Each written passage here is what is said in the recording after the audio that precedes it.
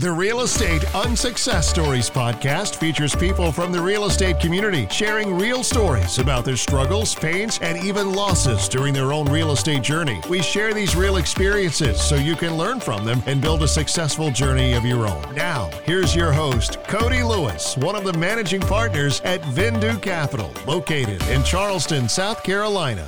Hey, everyone, and welcome back to the show. I'm so excited to have you all back. But let me tell you, our guest today is amazing. He is an author and the managing partner of SIH Capital Group, Dennis Shapiro. Dennis, thanks for joining us today. How are you? Thanks, Cody, for having me. I'm really excited to be here. Yeah, man. Thanks for joining us. For those that maybe want to know, Dennis was super kind.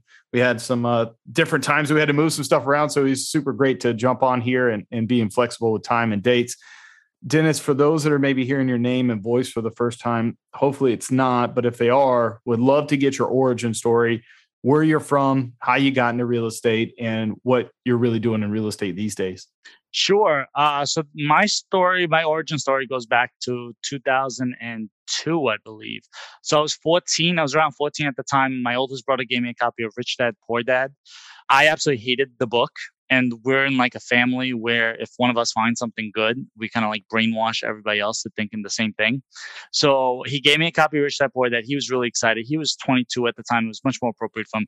And I didn't have the mentality to really read it at that time. And I'm a natural cynic, which has always carried with me on my investment career. So I'm like, wow, this guy's probably making way more money on his book tours and all of this stuff than the stuff he actually preaches. Later on, I had a complete 180 on the actual book. I read it multiple times, absolutely love the book now, but I did hate it. I did get one thing out of it was I should be buying assets. I think I had a part-time job at that point. I was making like $5 an hour. I think I saved up for like $1,000 and I bought my first mutual fund because my oldest brother bought a mutual fund. So I had no idea what I was doing. I remember I actually was old enough to remember when I actually had to pay for a trade. So I paid like $7 for that trade. I was with Scottrade at the time. And I think I waited a year where I was like checking in like daily. I'm like, am I rich yet? Am I rich yet? Am I rich yet? And I was like, wow, this isn't really working out. I think the whole year went by. I think I made the $7 back that I paid in commission. And I was like, okay, so this isn't really what I had in mind. So from there, I kind of went down the rabbit hole of traditional equities. Like at 15, I started reading about Warren Buffett and Peter Lynch and started watching, CNBC. And that was my trajectory. Like I thought I was going to be like the next Warren Buffett. And I went to college with that intention. And unfortunately, or fortunately, depends how you look at it, I went to college smack in the middle of the global financial crisis. So when I started college, I wanted to be the next Warren Buffett. By the time I finished college, I just wanted a job. I remember it was a funny time period because I remember I was going for internship interviews, and in the finance space, usually there's like a couple interviews. So if you do well on the first one, you go to the second one. And I remember by the time you get to like the second or third one, like the company was like out of business.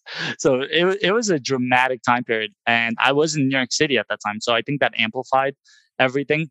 So I finished my bachelor's and I was looking around. I was like, well, I can't get a job. I wanted to be the next Warren Buffett, but it's the crisis going on.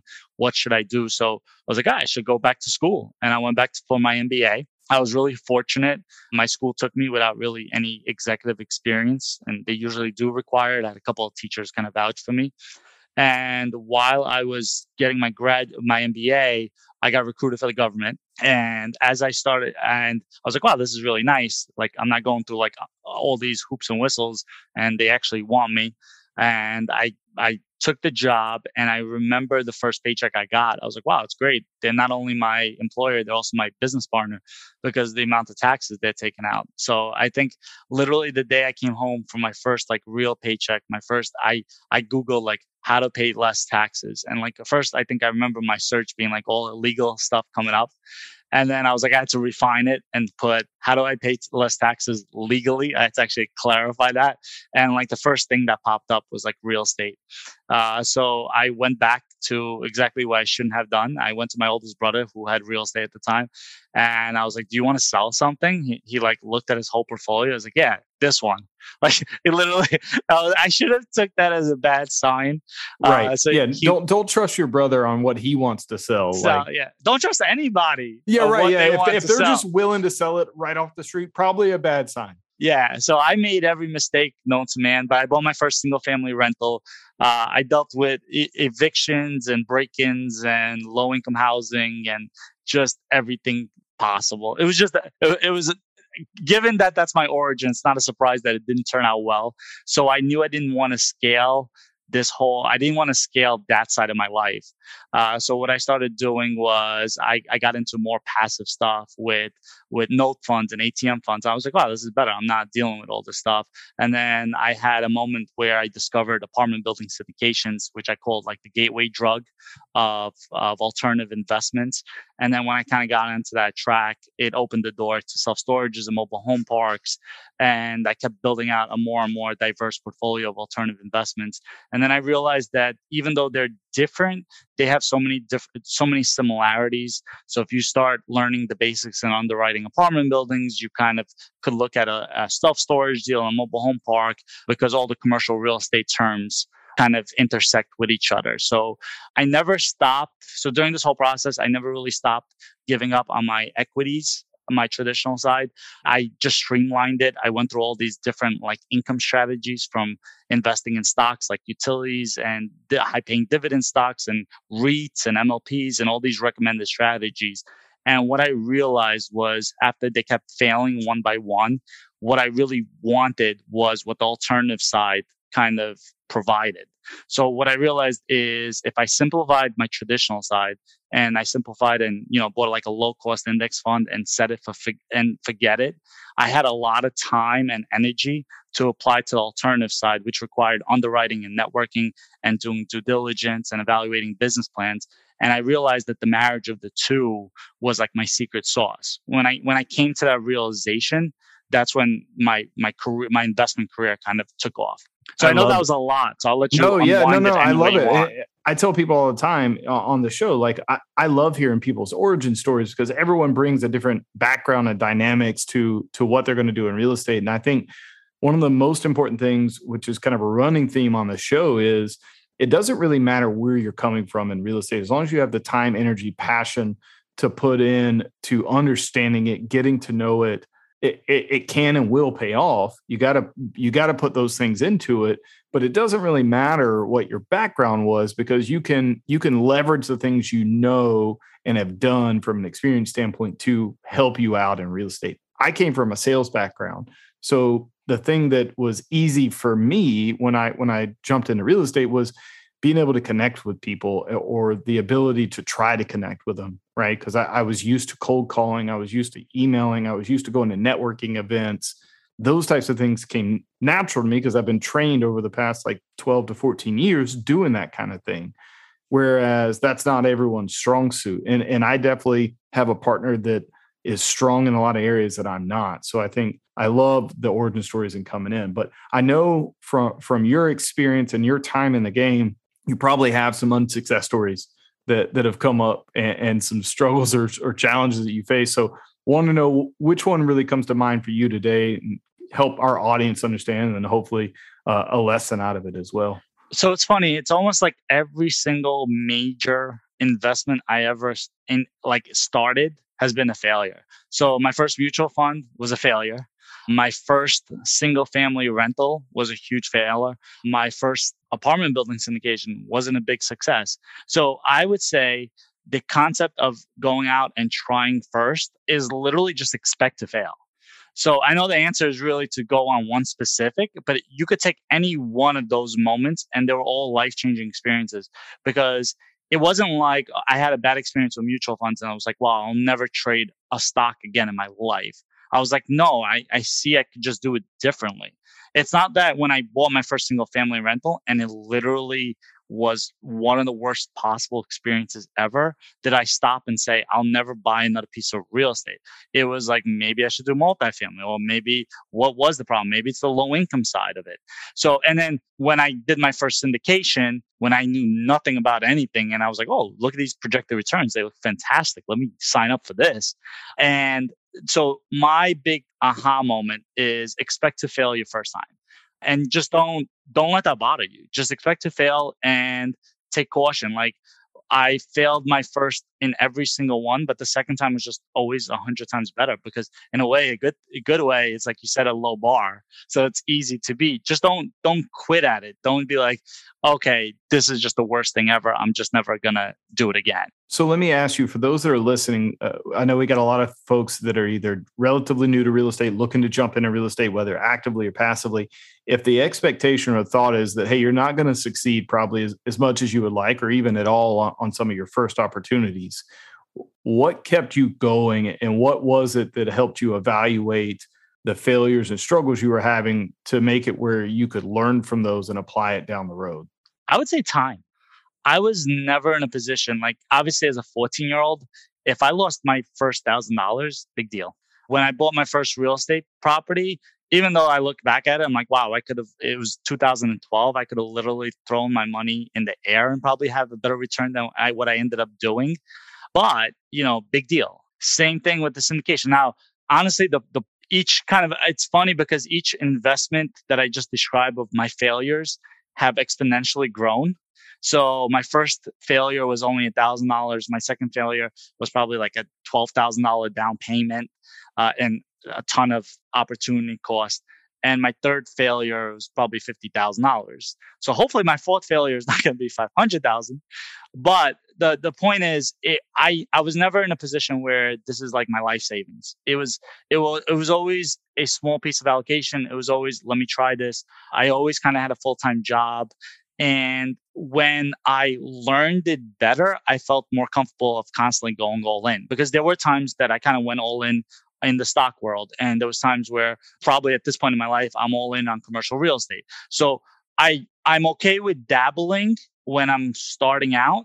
And then when I feel like I have a good grasp of it, that's when you go all in on it. So help me with this, because I'm thinking through what you're saying. And one of the things that I keep coming back to in my head is, if I'm new to real estate, especially like if I want to get into commercial real estate syndication on the passive investing side could be probably a great vehicle to help mitigate risk. You can learn a lot from the sponsors and the operators that are doing the deal, especially if you got a good one that you can send out good information, and then you take that information you're getting and you kind of do your research and say, okay, how do I underwrite these deals? How are they getting the returns they're probably getting? Asking those types of questions and then doing your own research to figure it out. Would you say that's a good way for somebody that wants to get into commercial real estate to dip their toe in the water while helping mitigate risk but getting into it and understanding kind of the back end of it? Yeah, that's a great point. So one thing I'll say is that there's, like how you say, mitigate. Unfortunately, like when I was younger, I was more like, oh, look, my Yahoo Finance portfolios, my mock portfolio is doing really well. I must know what I'm talking about. So let me put a lot of money into it. It's hard to do that with the alternative space because there's no real platform that you're going to mock up a bunch of private securities, because a lot of times the private securities, you might even sign NDAs, so no one really knows. But the one huge advantage you have in the alternative investment world, which I think is what you're alluding to, is building up your knowledge and your network. And if you could do those two things, you can absolutely mitigate a lot of risk. Like there was no reason why I rushed into that first private placement $50,000 deal. There was absolutely none. So I write in my book, The Alternative Investment Almanac, about the steps you should be taking to mitigating those risks. And the very first one is to learn the language. And commercial real estate has its own unique language that has a set group of terminology. Like if you don't know what an NOI is or a cap rate is, you shouldn't be wiring $50,000. It's that simple. So I always say it should take you a couple of months to really learn the language. I always say like a quick tip is like if you go on your LinkedIn, just put the word real estate investor underneath your profile. You will get hit up with so many of these like 15 to 30-minute phone calls. Like just go in there, expect that those calls will be spammy, but use that to actually learn the language. So hear what the words are speaking. So if a mortgage broker who is trying to build up their investor list calls you, see what terms he's saying and write down any that you don't understand.